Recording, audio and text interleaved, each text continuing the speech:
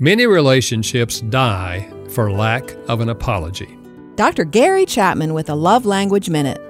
Offenses are real and they fracture relationships. Time alone will not heal a broken relationship. The healing process begins with a sincere apology.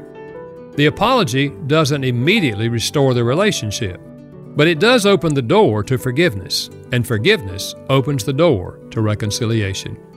Why then do some people find it so hard to apologize?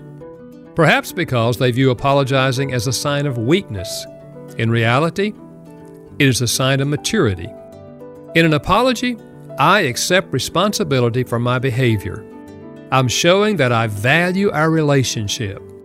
Until you apologize, nothing is more important. Dr. Gary Chapman is the author of The 5 Love Languages. For more, visit 5lovelanguages.com.